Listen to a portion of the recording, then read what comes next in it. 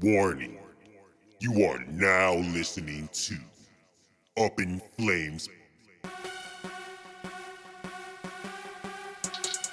We up in flames, yeah. We up in flames, yeah. Yeah. Let me hear it, Lambo. We up in flames. We up in flames. We up in flames. Yeah, we up in flames, yeah. Yeah, we up in flames, yeah. Yeah, we up in flames. Hold on, check the scope. We up in flames, yeah. We up in, yeah, we up in flames, yeah. Woo. We up in, yeah. We up in flames. We up in flames.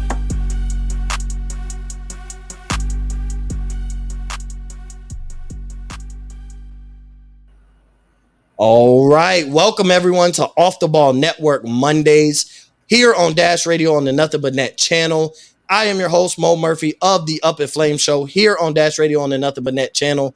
And I have a special guest with me. But before we give him the floor, didn't Steven just put on a great show? And then you guys are going to have another show to look forward to. So stay tuned in after mine. But let's just get right into the guest I got. I got Danny B. For all you Knicks fans out here, this has been a show I've been, that's kind of been in the works for some weeks, if not a couple, the past month and a half. I've been wanting to talk to this guy because of his breakdown on the New York Knicks and the love of his Knicks and the fact that New York City basketball is great again, which makes the NBA obviously at his greatest peak again. And we saw that. I had to have him on. So Danny B, the co-host of Knicks Corner, but you guys probably mostly know him from the morning drive after every Knicks game. Danny B, what's going on, bro? What's up, man? Mo, I appreciate you for having me here, man. I'm blessed, dude. I'm doing good. How's everything by you? Yeah, everything's good, bro. I appreciate having you on. I've been looking forward to this episode today. I've been stoked about having you on all day and to talk everything Knicks and to put perspective for everybody. I'm not a Knicks fan, so this isn't like the love of the show and my team, but this is to get aspect from another guy who loves his team, loves his city, and ultimately just talk about the Knicks because this was a great season this past year, and I think ultimately it was about the Knicks. So before we get into the New York Knicks, Danny B, I have a theory on why the Knicks were so successful this year. I've shared it with some Knicks fans. They've had their thoughts, and the floor is yours to disagree, and I want to get your thoughts on it. So here's my theory on why the Knicks are so successful, and I do think they can build on this. So I don't think this was a fluke year. I think this was a year to build on. But I look at the New York Knicks, I look at how they're built, I look at their coach, and I look at the plethora of young talent they got from R.J. Barrett, Emmanuel Quickley, Julius Randle, still, he's about to hit his prime. So obviously they're young. They do have a Derrick Rose, ended up getting a Taj Gibson. But I think the Knicks were so successful this year because they bought into the regular season. We see the Knicks had zero expectations when we talk about playoff success, championship success. It was more so, how can we build? They're in the middle of a rebuild. So how can we build and start toward the road to being a championship contending team? And so I look at everybody there. They brought in, to me, the right coach. Maybe he's not the right coach 5 to 6 years from now. When that talent fully develops, I don't know if Tibbs is the guy. But I look at, they bought into the regular season. We see the Lakers. We see the Clippers. We see the Nets. All these guys with superstars, they're more playing out the regular season, sitting out games due to a little bit of banged up to buy into the postseason and making that championship run. Where everything rolled on the New York Knicks night in and night out. And you saw that night in and night out. Julius Randle, an MVP candidate, an all-NBA player. Emmanuel Quickley, a rookie who had, to me, a heck of a rookie year. If it wasn't for LaMelo Ball, he was right behind LaMelo, Tyrese Halliburton, and even Anthony Edwards. He was right there in that conversation, probably a top 5 rookie this season. So my thing is they bought into the regular season, and these are young guys who don't have bad habits yet, who were able to buy in a system led by Coach Tom Thibodeau. So I feel like, would they have been successful with a bunch of veterans? I don't think so, because it would have been guys who is my way or the highway. But Tibbs was able to come in with his system. Obviously, he preached defense, and the Knicks were one, if not number one, the number 2 defense in the NBA throughout the regular season. So I think that's why they were so successful, because they bought into the regular season, unlike some of these championship teams. And yes, there were injuries and stuff, but I don't want that to take away from anybody's success. Obviously, the Milwaukee Bucks won. People want to throw injuries out. But I look at the Knicks, they bought into the regular season. Any team that buys into the regular season and looks at every game, they almost played every game like it was a game 7. So what do you think about the Knicks ultimately buying into the regular season, and that kind of be the key factor on why they were so successful in the regular season? All right, so I definitely have to agree. That's definitely one piece of it for sure, but it's just one piece, right? So I wrote an article for like the last like 3 weeks, right? It kind of just like collecting my thoughts on the season and taking a look back, right? And there's so many factors that went into it. Like, it wasn't just one piece, like you said, you know, and it definitely played into it. They absolutely bought into the regular season, but it was more than that. They bought into a new culture. They bought into winning. They bought into defense. They bought into what's the word I'm looking for? Not only just responsibility, but being able to hold yourself accountable, you know, and self-accountability. These are all the things that went into it. And it's more than that. And it hit at the right time, because not only did you just have a new coach come into play, but you had a whole new front office. So it was really like we were remodeling the Knicks, you know what I mean? And everybody bought into not just the regular season, but the entire picture, the whole thing. You know what I mean?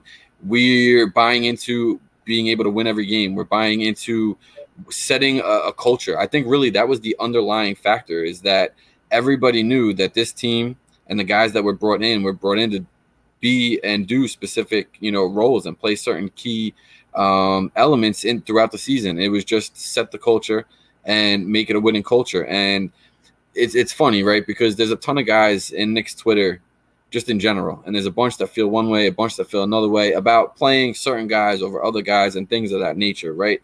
But we can get into the little, you know, nitty gritties of that. But I want to kind of zoom out, because the reason that it played out the way that it did, with the mix of guys like you know, Taj and older guys. I mean, Julius, you know, he's a vet at this point. You know what I mean?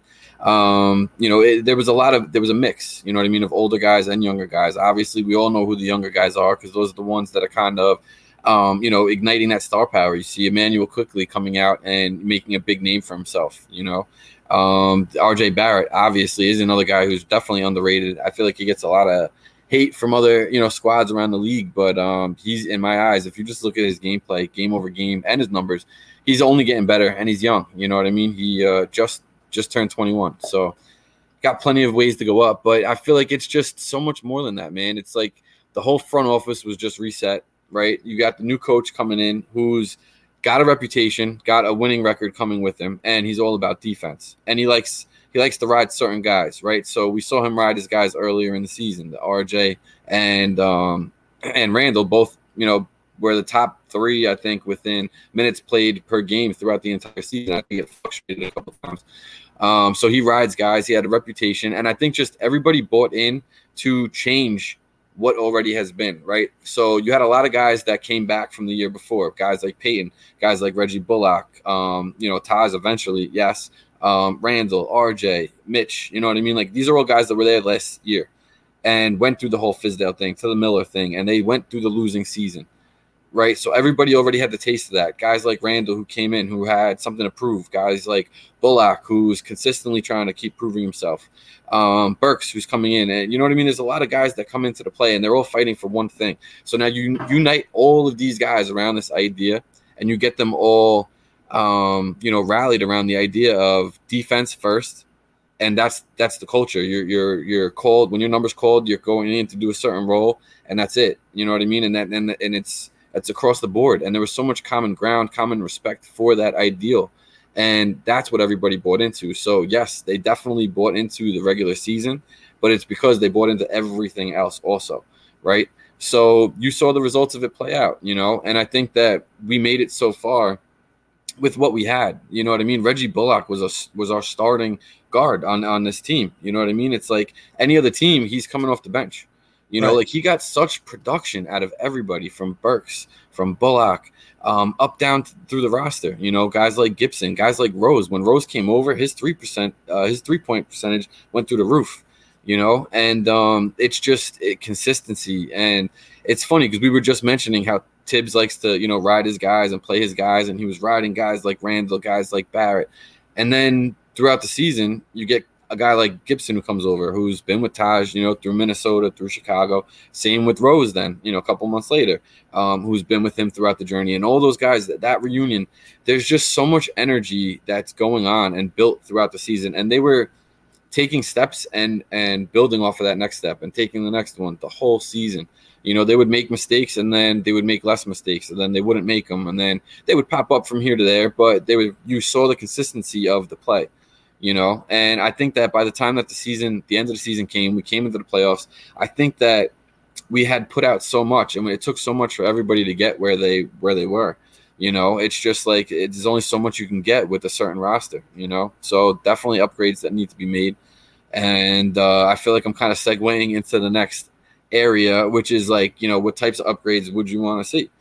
And from your type of perspective, man, like what do you feel that the Knicks need to change to make that next step and stay building off of it instead of taking, a step back? Or right. So, first off, I have to give you credit for that breakdown of the season. This is why I had to have you on. I talk too much so at times, and I say this all the time. So listen, interrupt me. You know what I'm saying? Go off of what I'm saying. I'll go around in circles and go on tangents, man. So it's good. Like it's not just your avid love for the Knicks. It's your realistic, your realism, because people like to throw the Knicks fans and say, oh, they're unrealistic. All fans are unrealistic. When a fan is really successful, they buy into jumping too early on what the ultimate success of the team could be. So Knicks are emphasized because it's the city of New York. The media, some of these guys like to cover the Knicks and they get big time with it, or they get a little ahead of themselves. But the emphasis is on the Knicks because it's the city of New York. It's the media capital of America. That's it right there. That's it, man. That's it. Yeah. So all eyes are on you guys, because I'm going to be honest, like I've never been – it's not about not being a fan of the Knicks. I'm a huge fan of the NBA. I love good basketball. But I've never tapped into Knicks Twitter and Knicks culture as fans and what it looks like on social media until this year. Obviously getting with a bunch of guys on the network. They're all from New York. A lot of them are huge, big-time Knicks fans. Yeah. So to see that perspective is like, well, they're not necessarily any different than anybody else, but everybody likes to trash the Knicks fans because they haven't been that successful. It's New York. It comes with the territory, man, But it just does. What do you love your team for? How do you have so much love and you don't have that much success? Well, that pride of being from that city is different when you're from a big-time city like New York, as opposed to some of these smaller markets. In a sense, that pride for your city, the Giants, the Knicks, the Mets or the Yankees. Like there's even, you're a Jets fan or you're a Giants fan, you're a Mets fan or a Yankees fan. You can even take sports out of it. Like people are just proud of being from New York. Or even you migrated from wherever and now you're just chilling in New York, like, and that's your spot. Like people take ownership of it almost. You know what I mean? Like, oh man, like I came from here and I'm here now. Like this is my city. You know what I mean? Like that's just how it goes. You know what I mean? So it's like it's you're big, right, dude. It compounds on it. And that love is just big time. So it adds to the fandom of any sports teams. So as far as like what I think y'all should do in the offseason, there's a guy who's been linked to Knicks and trade rumors, and it's Colin Sexton. I think that's, when I look at the Knicks and I look at what they were missing, matching up against the Atlanta Hawks, to me, what they did in the regular season was great, but now I got to look in the playoffs. Why did you lose this playoff series? Because that's where you build. You don't necessarily build on the failures or success of your regular season. You look in the playoffs and say, well, why did I fail? Why did I not get to the next round? And I look at what Trae Young was able to do with Atlanta against the Knicks, and I felt like the Knicks just didn't have a guy to counter that. Yes, there's a whole bunch of factors. We could say Julius Randle didn't come up big. He didn't play like he did in the regular season, which is perfectly fine. This was probably his biggest moment in the playoffs ever. I mean, he was a star team on a really good team coming into the playoffs. That's a big moment for a guy who's never really been there at that kind of moment. So I look at Colin Sexton, and I think he's very key to what the Knicks can build off of. Obviously, Derrick Rose is only going to be a year older. Emmanuel quickly coming off a really good rookie season, but there's also this sophomore slump thing that we tend to see in a lot of players. It's in all sports, football, basketball, depending on position. And we're talking about a point guard. So, like, a point guard has to be able to run the offense. And I know people have dug so deep into analytics to discredit what Colin Sexton could do and not factor the fact he's in a bad organization. Right, He's with exactly. a bad team that doesn't know what winning is since LeBron James left. And so now you put him into New York, who has an established culture. You have an aggressive coach like Tibbs, who was like, the minute if Colin Sexton gets there, Tibbs is gonna, this is my system, and you buy into it, and he's gonna have a plan for where Sexton fits. And I think what you were missing last season was a guy who could counter Trae Young, a guy who could go bucket for bucket with Trae Young. You ended up not having that. You needed a plethora of guys to step up. Whether and it was not even that, and not even just that. Like it's so much more than that. Like, all right, so we didn't have a player that stepped up to stop Trae Young, right? Like you just said that. Okay, so why don't we recognize that? Why doesn't Tibbs just change his strategy up? You know what I mean? Like change the play up. Like you could send screen after screen after screen. You could just do it. You know what I'm saying? Like there's so many different things mechanics wise that you could do in terms of just trying to get him into different spots. Same way that I look at it as they did to Julius Randle. You know what I mean? Like I don't think it was just Randle, you know, with his shooting percentage just not hitting. I think it was so much more that Atlanta really knew at the spots that he liked and forced him to shoot in different spots. And maybe it was a foot off from that where he usually goes, or a couple inches even, like, but that still throws you off. And now your brain is thrown off. Everything's thrown off. So I just feel like they did so much better in terms of adjustments. And that was one thing that I was looking so forward to going into the playoffs, was seeing what Tibbs' adjustments would look like. You know what I mean? And he really didn't have too many. So I was kind of, I guess, let down a little bit. You know, I feel like we just got here. So now it's like you should be laying everything on the floor. You know what I mean? In terms of trying different things and seeing what happens. Like, and there wasn't too many adjustments. And then I feel like all of a sudden he made all of them at once. You know what I mean? And it just didn't work out. But you're absolutely right. When you get to the playoffs, it's a whole nother game. Like, you know what I mean? Like it's not regular season at all. That is why, talking about the playoffs, that's why I felt like the Knicks, the way they were built in the reason of their success in the regular season was why I felt like I didn't think the Knicks were built on a championship run, but I don't think Knicks fans thought that either. Like a first round playoff victory was ultimate success for a team that really everybody counted out. I mean, people had them ranked as the 15th best team in the East, one of the four. 20-something wins, man. Come on. Yeah, like a lottery team again, just to turn around. And I know the Knicks have had like some disappointment in lottery. You know, there was a possibility of they could land the number one pick to get Zion.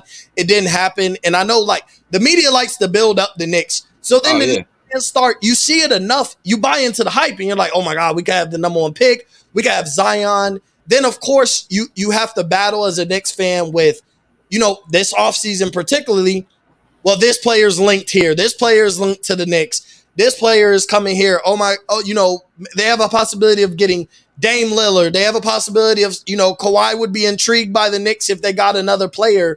And it's like, it's tough to deal with because you're trying to focus on how can we make our team better? But then the media is pumping out, well, what if Dame and Kawhi, basically dream scenarios for any franchise. It's not just about the Knicks. Correct. A Dame and Kawhi addition in the offseason is a dream scenario for all 30 teams in the NBA. If any team could add Dame and Kawhi to what they have, whatever that may be, realistic. Yo, this is where you got to use those sound effects, man. Like that's a bomb right there. You know what I mean? Like you got to be dropping those, bro.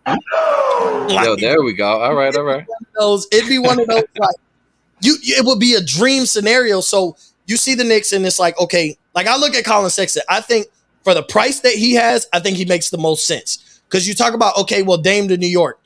Well, I know Knicks fans are in love with RJ Barrett. I know they're in love with the possibility of progression for Emmanuel Quickly, which you should be. When you play that good as a rookie, you typically it's only up from here. He hasn't hit bottom, and I don't expect him to. When you play that good as a rookie, it's up from here. So you think about the package it would cost to trade Dame, and you're like, you know it's going to cost you RJ Barrett and probably Emmanuel Quickly. And the love that you have and the development that you saw in this past season, why would I want to get rid of that? Yes, Dame would make us really good now. But I think seeing from Knicks fans that they're not necessarily intrigued by Dame to New York would be that it's a self-realization that we're not necessarily a championship team yet. I think getting Dame is a championship move. Whereas as far as winning a first-round playoff, like you don't go from getting to the playoffs, not winning a first round, to ultimately a championship team unless you just absolutely load your roster. 100% right. I don't see it I don't see it being that way, which is fine because you add Colin Sexton. Now you're like, okay, we match up with Miami really well. We probably have the advantage. We match up with Atlanta really well. We might have the advantage. So now you're talking about a first round series win, and now you're talking about a tough out for a championship team. Being considered in a playoffs a tough out for a championship team is a great predicament to be in. And that was I had the Knicks beating the Hawks. I really did. I think a lot of people did, man. And I'm like I said, I'm not a fan of either team, but I just look at how the Knicks played, and I'm like, they're number one. The best thing they do is play defense. We talk about the offensive numbers, but the best thing they do is play defense. And so ultimately, I'm like, what gets the most success in the playoffs and is defense. Yep. And so I look and I watch the game. I watched every game, and I'm just seeing they really played really good basketball. There's some adjustments. Obviously, when your team doesn't win a championship, you're going to pick the small things. Where can we improve? Of course. But to me, what they were missing was just a flat-out score. They didn't need a facilitator. Julius Randle could facilitate from the elbow on. You could get him the ball. He could facilitate to the guards for wide-open shots, and we were seeing that. But I just think they needed that flat-out score. Derrick Rose stepped up and was that guy. Derrick Rose, who's not in his prime, who's not necessarily in the best years of his career, what he did was tremendous in the playoffs. But I think a young guy like Colin Sexton, especially with a young core, R.J. Barrett, quickly, Obi Toppin, Julius Randle, who's probably about to get paid by the New York Knicks, well-deserving if he can capitalize off of a big season with another big season, another All-NBA appearance. I think he'll earn the money with the Knicks. But that's a very young core with when you talk about outside of the one-year deals, the Derrick Rose who's a free agent, Taj Gibson, and you just look at it's quickly, it's Toppin, it's Julius Randle, it's R.J. Barrett, it's Mitchell Robinson at center. Those are the guys that the future of the organization is pieced around. So if I can add Colin Sexton there, he's the same age as some of these guys. A little bit older than Quickly, but a little bit younger than Russell. 22, right? Yeah, he's 22. I think about to be 23 at the start of next season. So he fits perfectly in what the Knicks are trying to do and what they were missing for the age. And I don't think his price tag is going to be as steep as bringing Dame Time to New York because no way. What I will say is Dame Time in New York, Knicks fans might not love it, but Dame will love it because, I mean, look, he got a music career. He's Damian Lillard. He shoots from the parking lot. He's going to New York where the media is big time. Yeah. He'll probably link with Jay-Z. He'll probably link with, some of the biggest moguls that come from, New York City. And it would be a great business move from New York, but I think, or for Dame, but I think if he's looking to win a championship, I don't think that should be the number one team on his list unless Dame and Kawhi could get there. Now that changes the whole aspect. You got a Dame, Kawhi, Julius Randle, big three, mind blown. That's a championship team in my eyes. So when I talk about the offseason, my guy is Colin Sexton that I would say the Knicks should look at. Who's the one or two guys that you really think like we need to key in on in this offseason to build on the success we had last season? So this offseason for the Knicks, I feel like is the first time that we don't have to be desperate, right? Like we don't have to go all in on people like Dame, you know what I mean? Because of what we just did last season. So like I said, we reset a whole new culture. Like the culture is clear, I think, right? So somebody like you who's not a Knicks fan, right? You're not big into like Knicks Twitter and this and that. Like, would you not say like what we just did after this, as long as we continue to do so from next season on, change the culture? Yeah, from a losing culture to somewhere where we now are known for something else. I think the culture is set. So now you have something to build off of. That's why I think the Knicks are in a good spot coming into this offseason, 2 first-round picks, which we'll get into that in a second. But then a lot of cap space.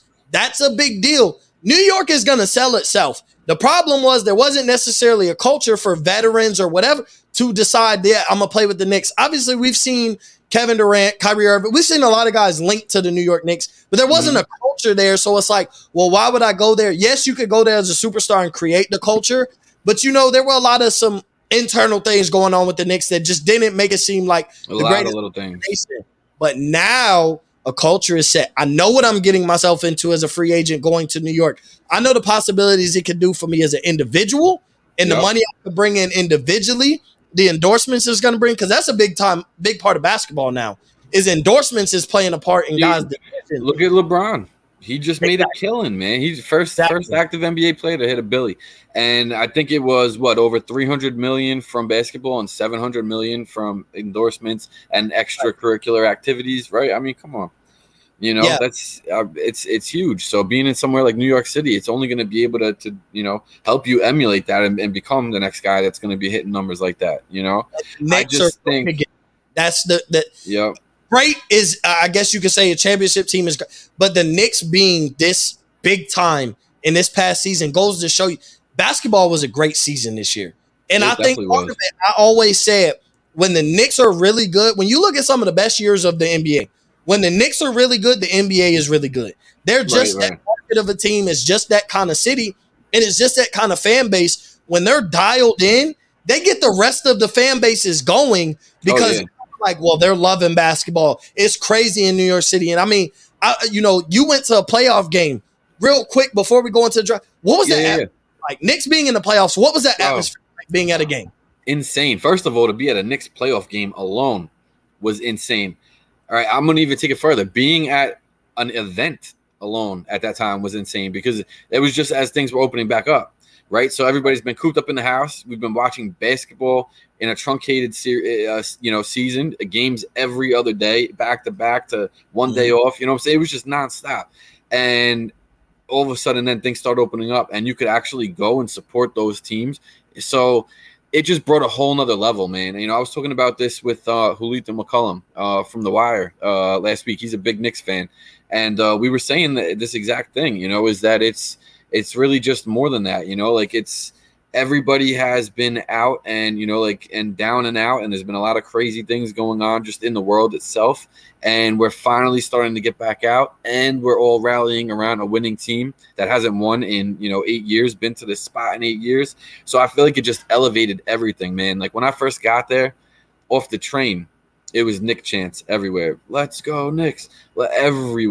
Everywhere. So the second I got there, then I literally got into the building. I had my ticket scanned, all that. I get upstairs. There's Clyde Frazier walking down the hallway. MVP. People chanting his name back and forth. It was insane. And let me ask you a question. Did you see any of the videos after the game that came out of like the hundreds of people out front of MSG and shutting the streets down? And yes. So I saw. We'll go back to the regular season. One of the first crazy videos I saw was one of our network's very own, Mario, posted a video after a regular season game. How crazy it was. And that was a regular season game. So I knew in my mind, I said, oh man, if they doing this in the regular season, and you got to think about it, the fandom was a little bit crazier on all aspects. Because like you said, it was a crazy year. We're coming off of a prior season that started back up with no fans. We were in the regular season through some point with no fans. So as fans are coming back, the fandom of your team is even crazier. But then the Knicks are good and they're allowing fans back in. And then I saw the playoffs and I saw you. I saw some videos of you. I saw videos of my own guy, Edgar. He posted a couple videos and it was like the atmosphere in Madison Square Garden. It was alive again. And it almost felt like, because I get to look on the outside looking in. I'm not a Knicks fan. Right. It was like basketball was alive again. Basketball felt right. Knicks in the playoffs in a huge game, key shots being made in Madison Square Garden in the atmosphere and an environment that matters. I'm like, basketball just feels right. They're playing the Hawks. When you think about it, two teams who were counted out in the beginning of the season are up against each other, and they're playing in Madison Square Garden. And two teams with chips on their shoulders, that I know that atmosphere had to be crazy. So before we'll touch back up on it, but I do want to talk about the draft real quick. Y'all do have 2 first-round picks. What are some prospects, whether you dove deep into the draft or not, but just some guys that you're looking at that like they could help the New York Knicks immediately as rookies if you don't give up either of those picks in a trade for another player that could instantly help. What are a couple guys or just some guys that you look at and be like, they can help the Knicks today? Definitely. I will definitely touch on that. But I want to I just want to leave with one thing, right? So the funny thing is about, like you just said, right, the Hawks and the Knicks, 2 teams that are just, just coming up, both in almost similar positions. The Hawks maybe a year ahead, which they literally are, you know what I mean? They literally loaded up at the end of the year before. So a little bit more likely that but either way. So, right, the funny thing is, the Knicks' last game when COVID shut down was against the Hawks, right? And so it's like it almost kind of I just feel like, because I was writing an article, over the last couple of weeks, and kind of I was just looking at like, where do I start? And it was just funny because I'm thinking like, wow, that was what ended the COVID season, and then we circled back around, like we had a couple games with them during the season, and then we had this intense, playoff battle, you know what I mean? And I feel like we definitely kind of cemented a little bit of a rivalry, you know what I mean? I know that word's definition, could get expounded on, but there's something there, you know what I mean? Something, That's whatever you want to call it. Is in the playoffs. That's where rivalries get made. That's what I'm saying, 100%. The disrespect. But and a guy like Trae Young too, you know what I'm saying? Like, he's living it. Like, he loves that role, Yes. And or at least he looks like it. It was a chippy series. You seen what full blown fights? It wasn't a replay of Madison. No, there was a couple chippy. Some Southern. You saw some like, okay, going into the end of the third quarter, you see some guys push. You seen Trae Young get pushed. You seen Julius Randle not take no. Threw the ball right at him, man. It was a bunch. Threw the ball right at Trae. It was a chip. It was probably the most chippy series of the playoffs. You just seen like a developed hatred for both teams, but I think it was also a mutual respect at the same time, because I think both teams know they had a chip on their shoulders coming in, and it wasn't no slight to New York. It wasn't no slight to Atlanta, but it's like we both got something to prove, and now like they were able to prove that, and it just happened to be, it had to be against each other. Who got the most to prove? And we're bringing that chip on our shoulder with both teams. They collide. It gets real chippy, and in Madison Square Garden, I mean, let's just be honest. Y'all spare no victims at the end of the. Y'all spare no old man. Yeah, you step into Madison Square Garden. You might not make it out alive. It takes the strong and the strong will. So, like I said, the draft is coming. It's around the corner. The New York Knicks. Yeah, let's touch on first round picks. Who are some guys that you're like, I want that guy no matter what? Whether it would be looking like we would have to trade up for that guy, but is there just one guys that stand out to you where like, I need him, he fits what we got building so far? All right, so I'm not one of those guys that like go deep into the draft. I'm definitely I will eventually, and I'm definitely going to actually this weekend, because I'm definitely going to look to have a little. I don't know if you're on Twitter. Obviously, you see like the spaces that people have been hosting. I've been doing those like every couple of weeks, and just getting a whole bunch of Knicks fans in there and just bouncing different ideas and stuff. So I figure I'll probably do one early next week about the draft itself. So I'll do some research this weekend. I started to anyway today, being that I figured that me and you were going to talk also. So real quick, man, the Knicks got the 19 and the 21st pick in the first round. And then we also have the 32nd and the 58th pick in the second round, right? So we got some things to play with. There's definitely a handful of people out there, because obviously when you're talking about drafting, you want to look at a whole group of guys, because, obviously some teams might take one guy because of their needs. Some guys might take another. They might not. Like maybe people just go with who's the best guy on the board available at the time. Like, that's who I'm taking. You know what I mean? And it's funny because as a Knicks guy we've always been in that spot, like, man, where we've had drafts, right? And the screens come up, like, and it's like New York Knicks needs, and it just says like everything. You know what I mean? Across the bottom. Like, so at that point, that's when you pick the best available player, right? I mean, you need everything. You start somewhere, right? So in that regard, I'm looking at like a whole handful of different players. There's a bunch of guys, man. Chris Duarte is one guy that the Knicks have been looking at. He had a solo practice with them today to get a better look. I feel like he's a guy that is kind of moving up the ladder a little bit. You know how, like, obviously there's some guys who, as combines go on and workouts and things like that, their draft stocks go up and down, and I just feel like his has kind of been rising, slowly. Right. So we might have to trade up to get him. There's other people out there that think that he'll be there on the board when we're up at 19. So hopefully he is, then we don't got to do too much. And, maybe we do something else on the back end. But he's a guy that I think fits right in pretty much. You know what I mean? You could pretty much throw him right into the starting lineup. I think his game is definitely developed, and I think that he would be a huge asset to the Knicks just in terms of his size, being able to shoot. I think that definitely would work out. And then there's guys also like Sharif Cooper, that he gets thrown around a lot. And I think that anybody who lands a guy like him would definitely be set also. There's a couple of guys, man, out here. Trey Mann's another one. I liked Corey Kispert. I didn't really look into too many others though. You know, like I saw a little bit of footage of Scotty Barnes. But we know what the Knicks need. Like, you know, we need a point guard. Obviously, we need to figure out that type of situation. So I'm kind of curious to see what they end up doing. You know, I have a feeling that they're going to look to, like you said, go with a guy like Sexton. You know, Ball's name has been thrown around a lot. You know, I don't know who's going to look to, you know, throw him money, and then it's on New Orleans to match it. You know what I mean? So we'll see what happens with that. I wouldn't be opposed to a guy like Kyle Lowry. And it's funny because it goes back to what I was saying earlier, you know, in the show, is that like there's really no clear-cut path for the Knicks.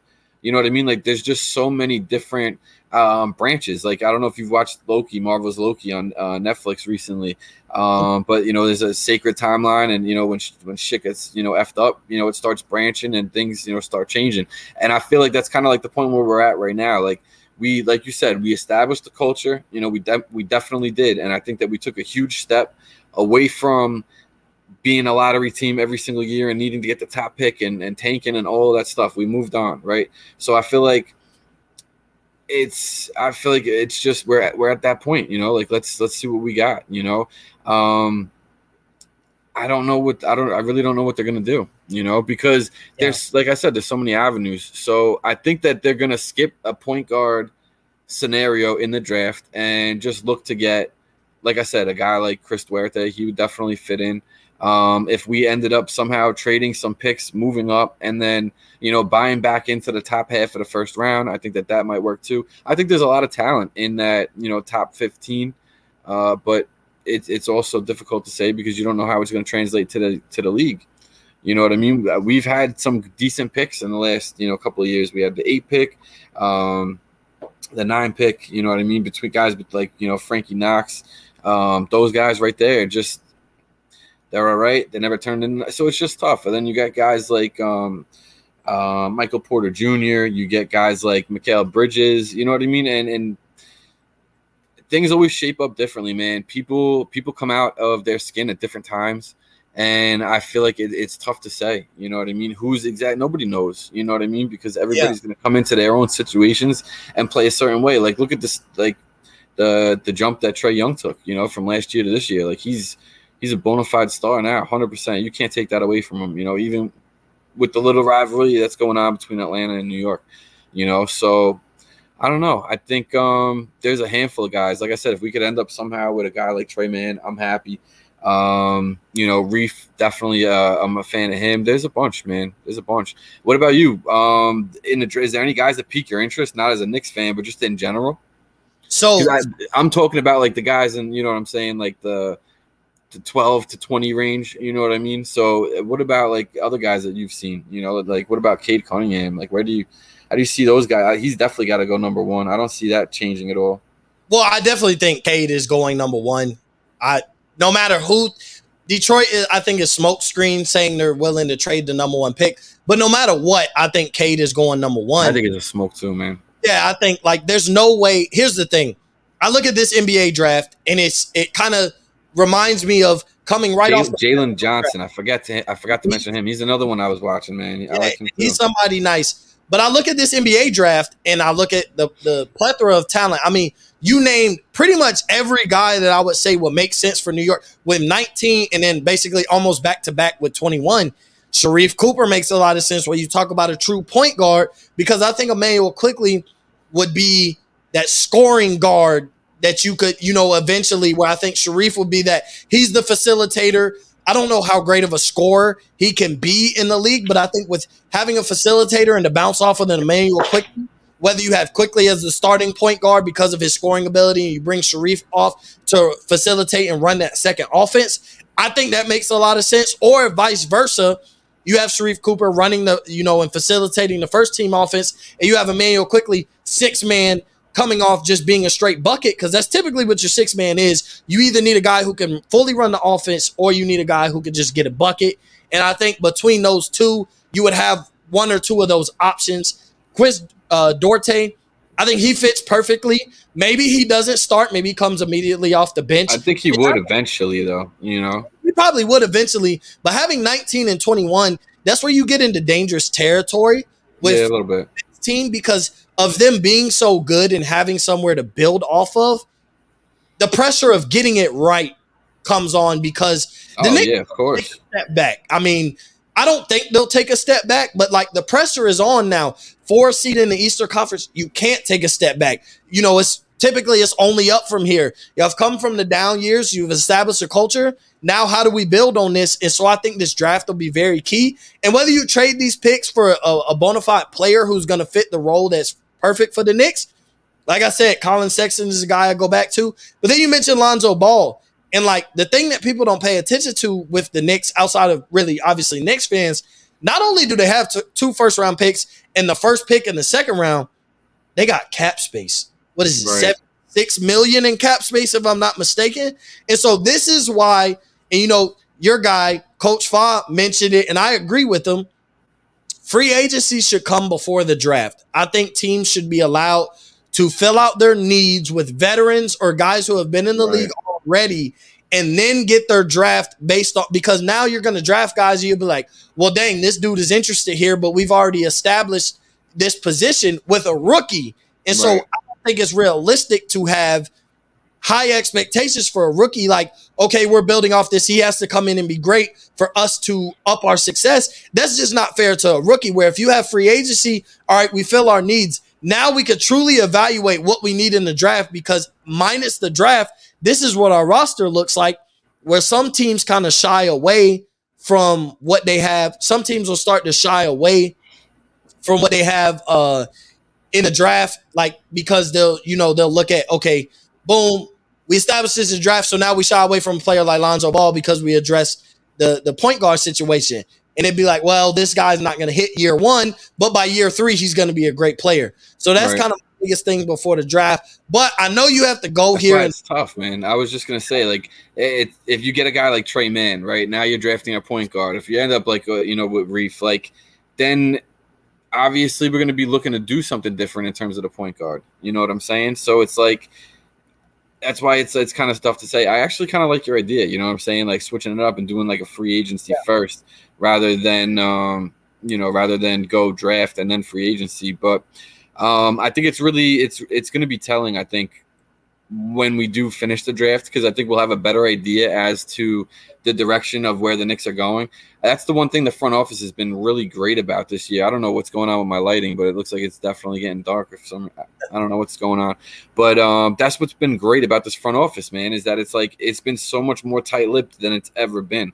So that's the best part. There's no little mishaps like you've seen in the past. So you don't got to hear no BS coming through the media and distracting everybody else from what's going on with the team, man, because honestly, like, that's all I really care about is what's going on the floor, not all the bull crap that you hear, Exactly. So real quick, before you go, I want to touch up. We talked about the final thoughts. We talked about what you expect to see in the offseason and the draft. So that leads up into, we'll be going into next season after all this happens, obviously the offseason and the draft. So y'all had a successful season.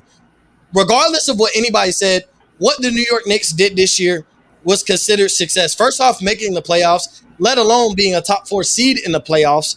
So to build off of that, you're not going to settle for anything less than that. So what's considered a success for the New York Knicks next season?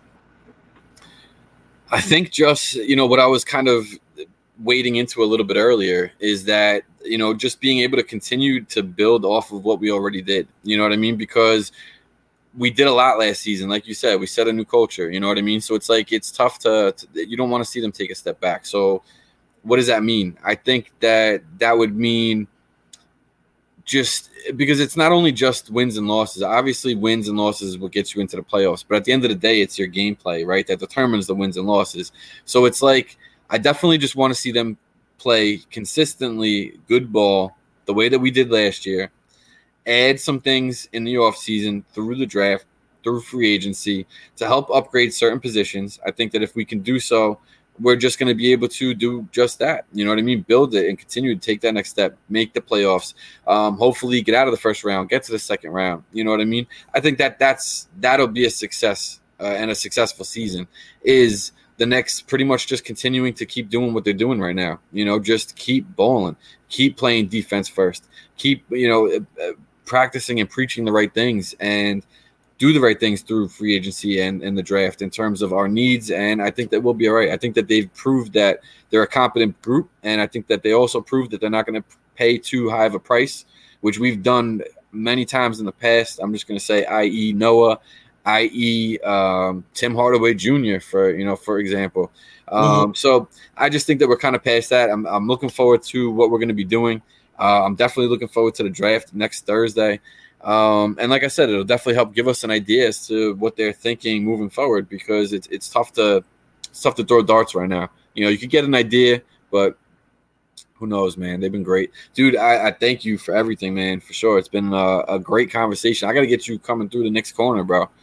Yeah, 100%. I mean, so there y'all have it. My guy, Danny B, comes on and we talk everything Knicks, and it's been a great show. So, Danny B, before you go, and you make your gracious exit on Up in Flames, just tell the people where they can find you and what to look forward to if you have any projects that you could get us in on.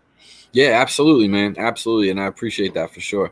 So I'm at Dan_NY_B on Twitter, on Instagram. My channel that I put all my content under is called The Knicks Corner. So Spotify, Apple Podcasts, Google, YouTube, everywhere else, it's The Knicks Corner. You search that, you'll find all my morning drives. Every morning after the game, I do a 2-minute recap, put it right out on Twitter, upload it to YouTube and all those streaming services after. And then right now, during the off season, I do a show with Coach Fa every Saturday at noon. We're live, Twitter, YouTube, do all that.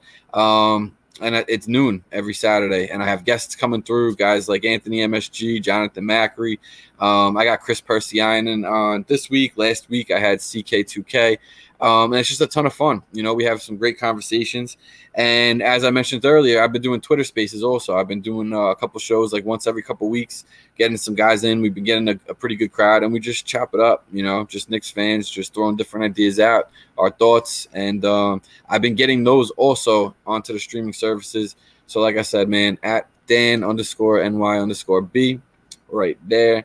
And at the Knicks Corner, man, that's where you'll find me. So, Mo, thank you, man. I appreciate you. Appreciate everybody listening. Thank you for tapping in. Thank you for having me. Yeah, 100%. It was only right to get you on Dash Radio, put you on a great platform to talk about the Knicks. So, Danny B, I will catch up with you later as I continue on the show and just talk about a little bit of the NBA Finals, but we will catch back up. So, Danny B, I will catch you later. Thank you, bro. Absolutely, Mo. Appreciate it, man. We'll talk soon, bro. Be good. Yep, 100%. All right, later.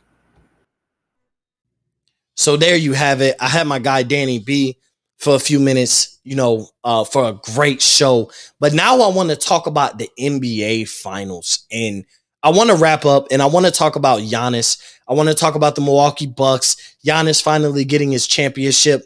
And I want to talk about, what it means for Giannis to ultimately get his championship, because there's been a lot of rumblings in where Giannis could land, I apologize, where Giannis could land in the all-time list. And I know a lot of people are saying he's on the trajectory to have a top 10 all-time player, and maybe even in the top 5, and maybe he has a case for a GOAT argument. I mean, what he's done up to this point, 2 MVPs, a finals MVP, NBA championship, a defensive player of the year, comeback player of the year. I mean, when we go on and on about what Giannis has done up to this point at the age of 26, his resume is probably second to none up to the age of 26. But what I do want to say is hold on.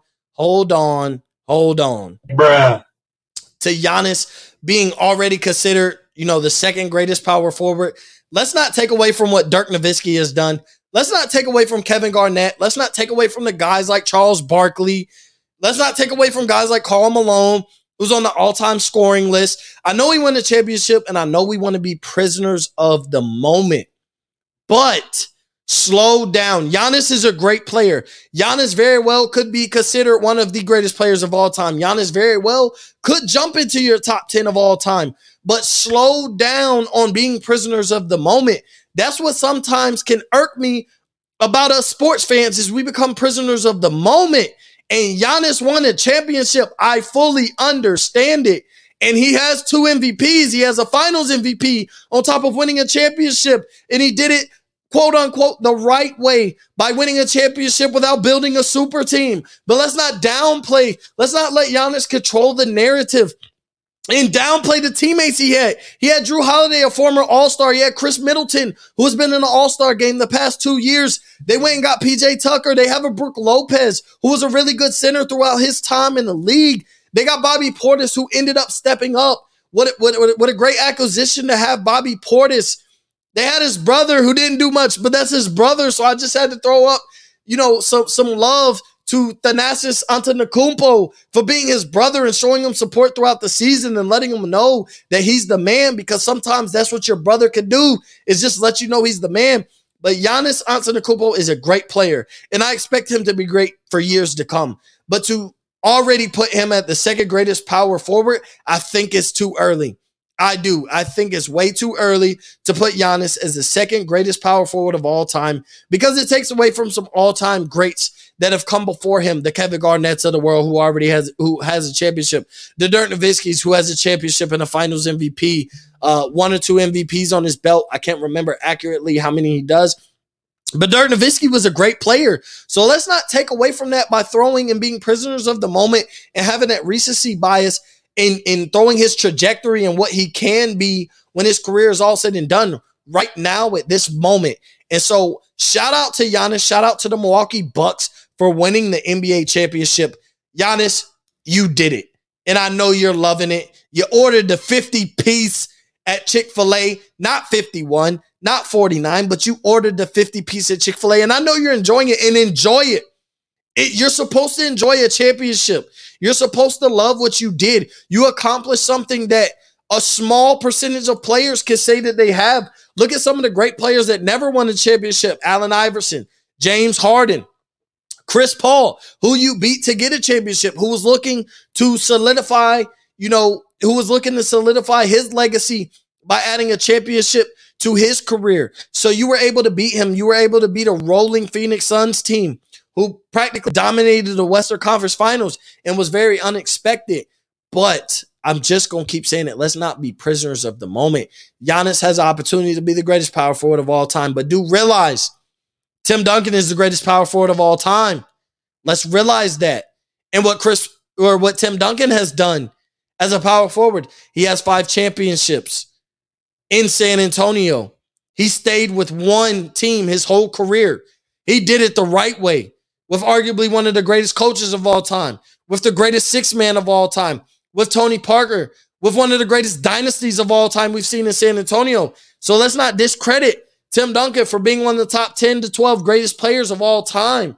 We already want to put Giannis there, and he's played how many seasons, and we want to put him there with right behind Tim Duncan, creeping on his heels with 1 championship. Tim Duncan got 5. Let's calm down on the whole putting Giannis Antetokounmpo as the second greatest power forward. Let's let him get another championship. Let's let him get another 2 to 3 years of dominance. Dirk Nowitzki is the greatest shooting power forward of all time. His 3-ball was second to none. His fadeaway was second to none. Maybe you could compare it to Kobe Bryant's fadeaway. But let's just calm down on what we do with Giannis Antetokounmpo, because we may put him in a realm, and now he's in that Kevin Durant and LeBron James category. He's in that Steph Curry category. It's championship or bust from here on. So now he's having to deal, with different responsibilities. He's having to deal with different pressures because it's championship or bust from here on out. If Giannis doesn't win the championship, it's not a successful season. We talk about LeBron finally losing a first-round series in year 18. It wasn't a successful season. We talk about Kevin Durant falling to Giannis Antetokounmpo, whether we want to say due to injury or not. But Kevin Durant and the Brooklyn Nets did not have a successful season because they didn't hoist up that championship. Kevin Durant wasn't able to hoist up that Finals MVP. Had he won Finals MVP if they won a championship? So now Giannis is in that realm. So let's calm down on the Giannis talk. Giannis is a great player. I expect Giannis to dominate through his prime. And let's calm down on Giannis needs to shoot his jump shot. If he's considered the greatest power forward of all time, Tim Duncan was not a great jump shooter. He was the big fundamental. He was able to do everything in the paint that he needed to do to get the job done to win championships. So let's allow Giannis to be in that aspect. The three ball isn't fading away, but it's slowly realizing we don't need the three ball to win a championship. The Milwaukee Bucks did it, and they didn't shoot the three ball at a great rate. But Giannis dominated the paint. He dominated DeAndre Ayton. He got him into foul trouble. So let's just go ahead and take Giannis for what he is. He's a great player so far. And he maybe when it's all said and done, he does jump in the top 10. But we can't deem these guys after one championship that they were one of the 10 greatest players of all time. Because you're putting him in a category with LeBron James, with Michael Jordan, with Kareem Abdul-Jabbar, with Hakeem Olajuwon, with Shaquille O'Neal, the late, great Kobe Bryant, rest in peace. Tim Duncan. That's who we're putting him in. Larry Bird, Magic Johnson.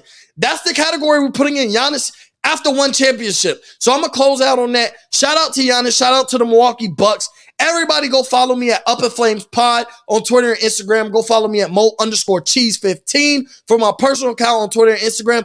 And make sure if you're supporting Off the Ball Network, go to offtheballnetwork.com for all your sports needs and entertainment. And also go to mybookie.ag using promo code Off the Ball in all caps. They match 50% of your first deposit up to $1,000. So if you're a gambling man and you love listening to my show, and also before we close out, make sure if you're staying to listen to me here on Dash Radio on Nothing But Net channel, continue to tune in because my guy, my big brother, a guy I look up to, a guy that put me on and got me here, Chris LeBron, is coming on Off the Ball show, coming right after this, 12 p.m. Eastern, 11 p.m. Central, and 11 a.m. Central. I apologize. 9 a.m. Pacific. For you folks on the West Coast, I was there at one point, so I understand. But make sure you continue to tune in because my guy Chris LeBron is coming on Off the Ball Pod. So make sure you tune in and listening. Danny B, I appreciate you for coming on. I appreciate everybody for tuning in and listening. Make sure you go subscribe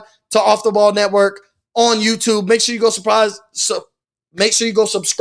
to Up in Flames on YouTube. And on that note, Up in Flames is out.